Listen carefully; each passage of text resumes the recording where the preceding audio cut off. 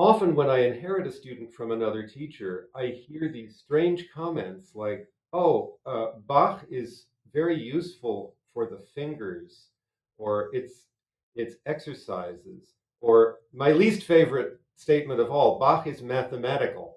As a mathematician pianist friend of mine says, that shows that the person has no knowledge of music or mathematics.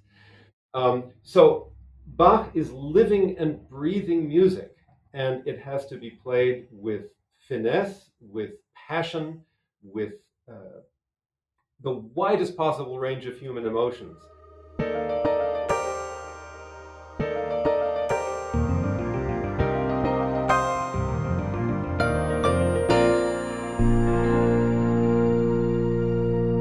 Hi, I'm Ben Capello, and welcome to All Keyed Up Creative Conversations for today's piano teachers. Thanks so much for joining. Today, I will be speaking with Marc Antonio Baroni.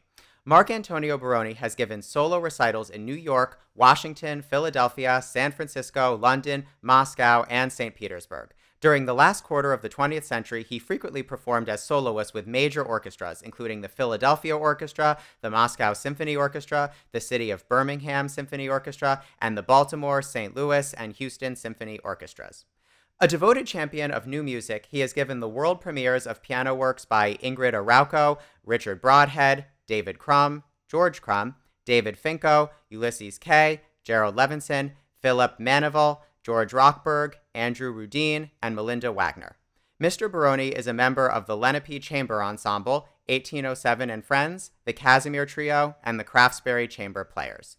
He has taught piano at the Bryn Mawr Conservatory of Music, of which he is assistant director since 1980, and he is an associate in performance at Swarthmore College. He studied with Eleanor Sokoloff at the Curtis Institute of Music and with Leon Fleischer at the Peabody Conservatory of Music. Among his other teachers were Susan Starr and Leonard Shore. He was also my piano teacher in college. Tony, thanks so much for joining us today. Thank you so much for having me, Ben.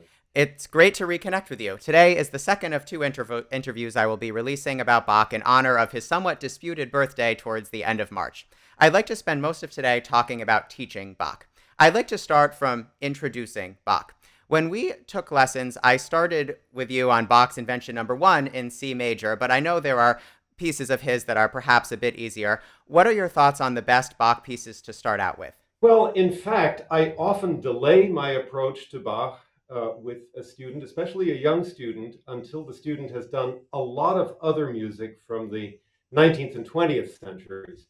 Um, Part of my reason for that is that I want students to become familiar with a broader musical language. And therefore, I do introduce 20th century music fairly early on. Another reason is that I tend to work, I don't tend to, I do work exclusively from Urtext editions in all my teaching, even with young students. And therefore, I think it's really important in teaching a student how to decipher a score to be working on music where the composer, him or herself, has indicated dynamics and articulations fairly thoroughly before I progress backwards in time to 18th century music, where the performer or the student, with the help of the teacher, has to make a lot of those decisions independently. So first we focus on the reading of such things and then on the creation of such things. So before I start teaching Bach, I usually work with a student on some Bartok, usually Microcosmos, books 1, 2, and maybe 3. Usually my approach to Bach happens around the time that the student gets to book 3 of Microcosmos. I also love Kabalevsky's teaching pieces, Opus 39 and Opus 27. And so for a student who learns music quickly, I will often intermix the Kabalevsky and the Bartok. For 19th century, of course, the Schumann album for the young. Occasionally, the Tchaikovsky children's album, but not as often. I feel that those pieces are not as cleverly designed for young players. The most cleverly designed of all from the 19th century, in my opinion, are the Burgmüller 25 Etudes Opus 100. Yes, I've discussed those on the podcast before. Really? Yeah. Well, I love those pieces. And I think of Burgmüller and Kabalevsky as sort of being in the same league. They may not have been the greatest composers of their generation, but the way they wrote for kids is just fantastic. So we covered those things. We also cover all major and minor scales. And usually I will have started a student on major and minor triad arpeggios by the time I introduce the first Bach. All that to say that I usually start with the inventions, even though they are harder than some other pieces. Again, in the case of a student who learns really quickly, I may have already mixed in some of the pieces from the Anna Magdalena Bach notebook, most of which, as you know, are not by Bach, but they can be a useful adjunct to teaching about how to decide about things in 18th century music. And often before I start the inventions, I will have taught one or two of the early Haydn sonatas. So yeah, two-part inventions are normally the first thing by J.S. Bach that a student of mine approaches. Yeah, there are many challenges that students experience playing Bach, and that makes sense for you to say that you delay it to an extent until you've worked through all these other pieces. And I do want to talk today about some of the challenges in Bach that might be responsible for wanting to delay these pieces until a little later in their musical developments. One of the central challenges in Bach's music is the complete independence of the two hands.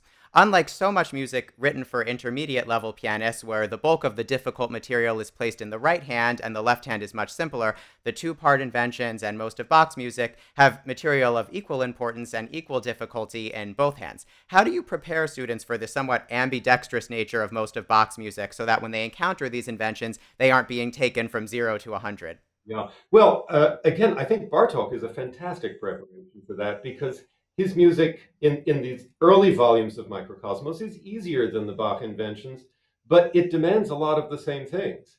And so I'm very strict with my students when they're even playing the simplest pieces from Book One, that they learn to shape melodies dynamically, that they play with nuance, and above all, that they articulate precisely according to Bartók's slurs. I've become much more a stickler for that as I've gotten older. When I first started teaching 40 years ago, I wasn't so concerned with that. I would let students separate between slurs or play all legato or whatever, and my conscience began to bother me. So and also hearing from some real experts in Bartók's music made me realize, no, we should be playing this exactly as it's written.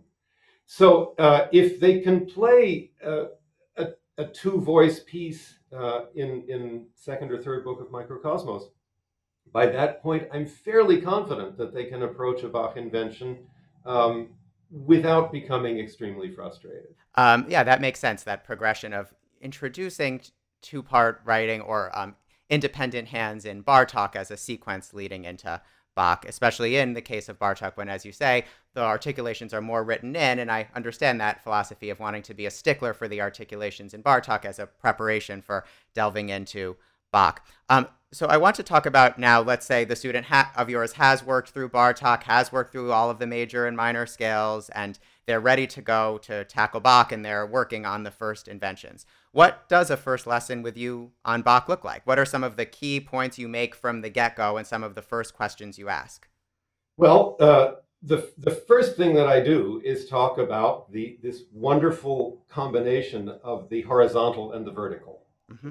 Bach's counterpoint. So I will have talked with a student already about what harmony is, what a cadence is, what points of arrival feel like in music. And so to be able to say, okay, here you have two completely independent melodic lines, but when you stack them up vertically, they are implying harmony. Sometimes even a melody within itself, of course, can imply harmony.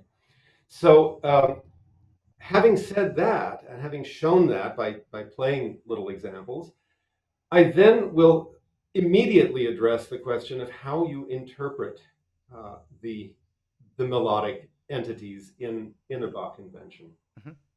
So that takes me to this question of articulation, Yeah. which for the most part we have to decide for ourselves. Bach did write slurs in a couple of the inventions, but not very systematically.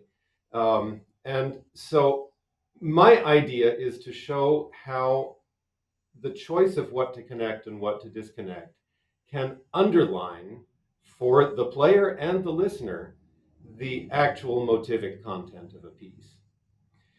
My decisions about articulation in Bach, I have to confess, are not based on really thorough reading of contemporary treatises. They're much more based on my knowledge of Bach's own slurring in other pieces. And I see that Bach's slurring, I think, can be divided into three categories. There is what I call motivic slurring, where the same melodic motive is consistently slurred. For example, in the Allemande of the E major French suite, Bach is really careful to write a slur over every stepwise three-note figure, whether it starts on the beginning of the beat or on the second note of the beat. So,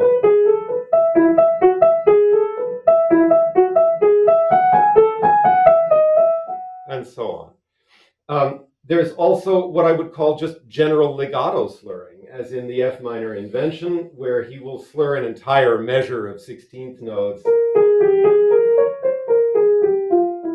just to say, play this legato. And then there's what I call rhythmic slurring, where the slurring is has much more to do with where something falls within a beat or a bar than what the intervallic content of the music is. So actually, the A minor violin concerto is a great source of information about how Bach slurred things. And the last movement of that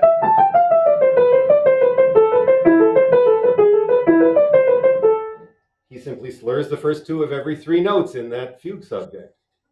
So when I'm looking at a Bach invention, I'm usually mostly showing the student how the motivic kind of slurring could be applied.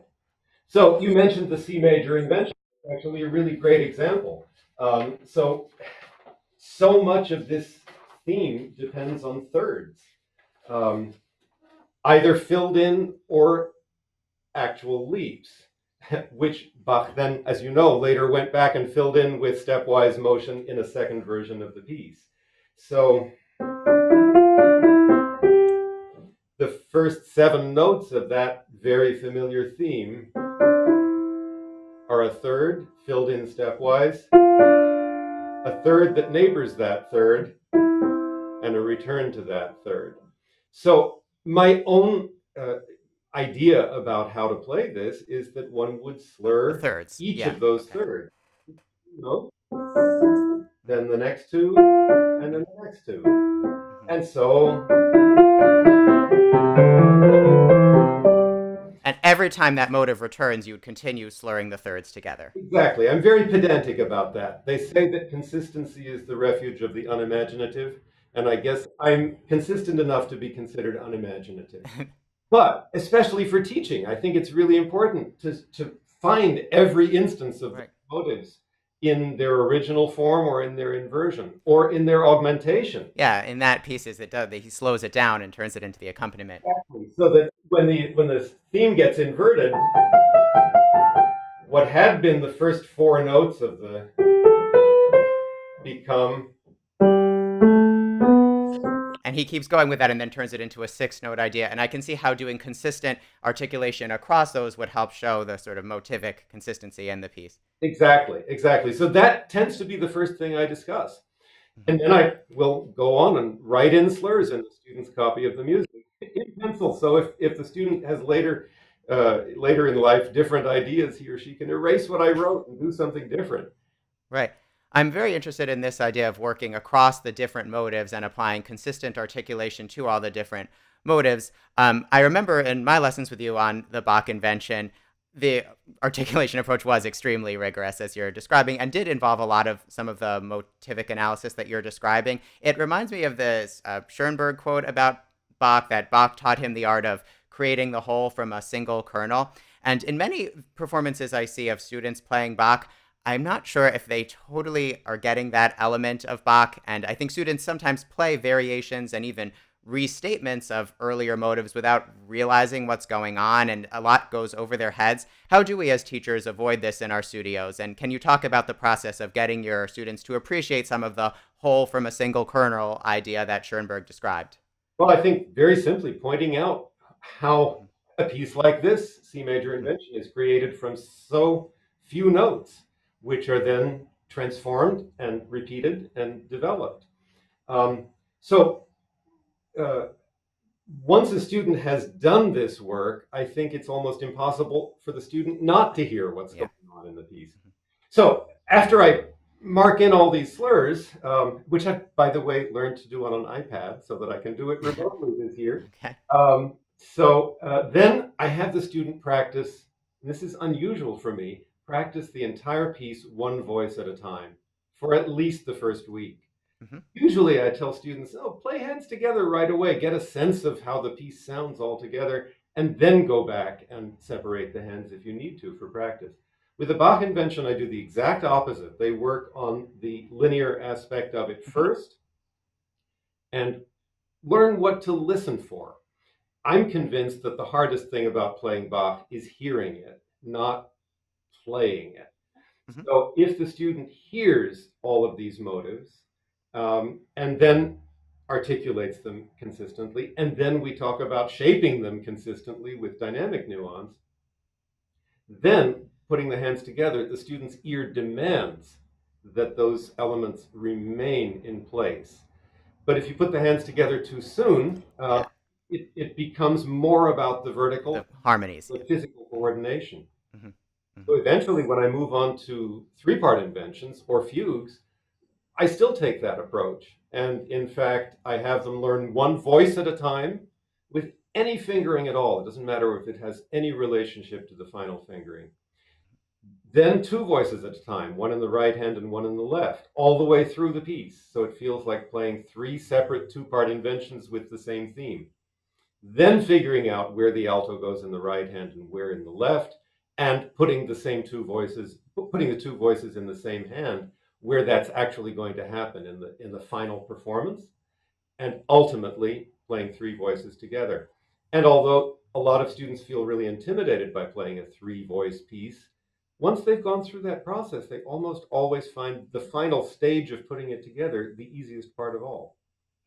That sequence makes complete sense to me. I'm going back to a second for what you were saying earlier about how when you work through students on articulations, perhaps one voice at a time, you sometimes slur things based on the motive, sometimes rhythmic, sometimes general slurring.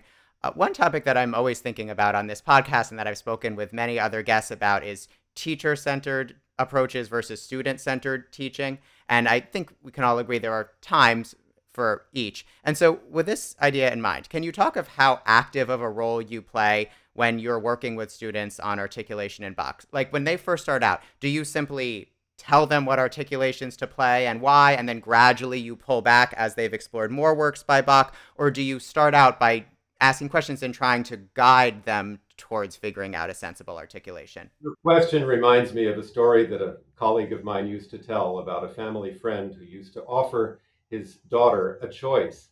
Do you want to go to bed or do you want to be carried to bed? Yeah, the choices are pretty limited at first. Okay. Mhm. So, what you said a moment ago is really exactly what I do. For the first several Bach pieces or classical era pieces, whatever, I'm really dictating everything. Mhm. I want to show how a certain approach works. And I feel strongly as a teacher that I can't teach effectively by teaching something that I do not believe in myself. Mhm. First, I have to show the student what I find beautiful, what I find satisfying, and try to share my delight in those things with the student.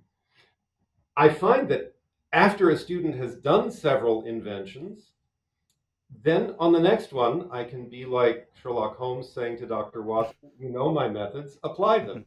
Mhm. Mhm. And very often the students will come up with something that is slightly different from what I would have done myself, but is based on the principles that I've shown them. Mhm. And that makes me really happy.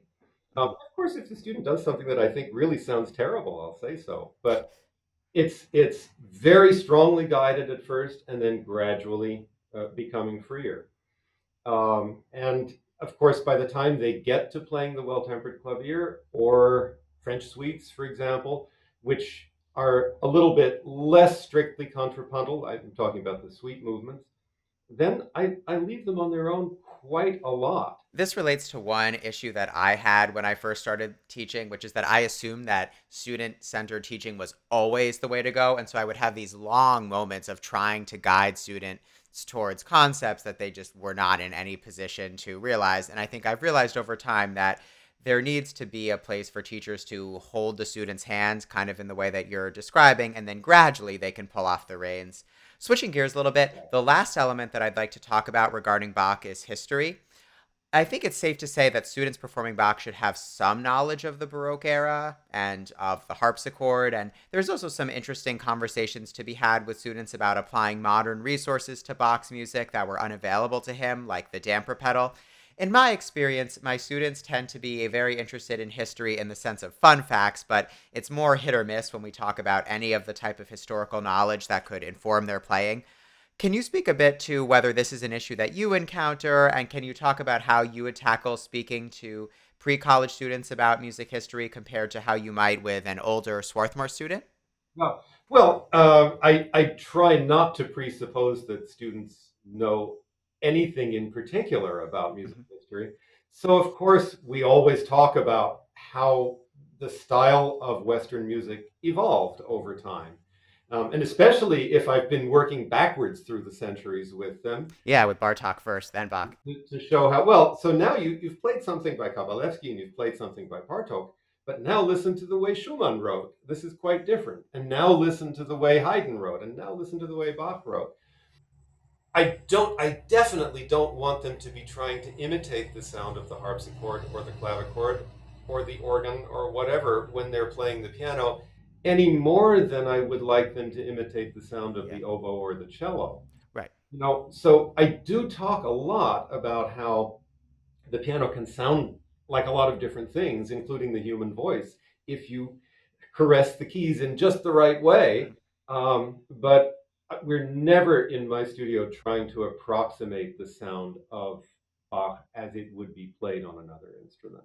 Mhm. Um, so I think that we should avail ourselves of the resources of the piano when it's suitable.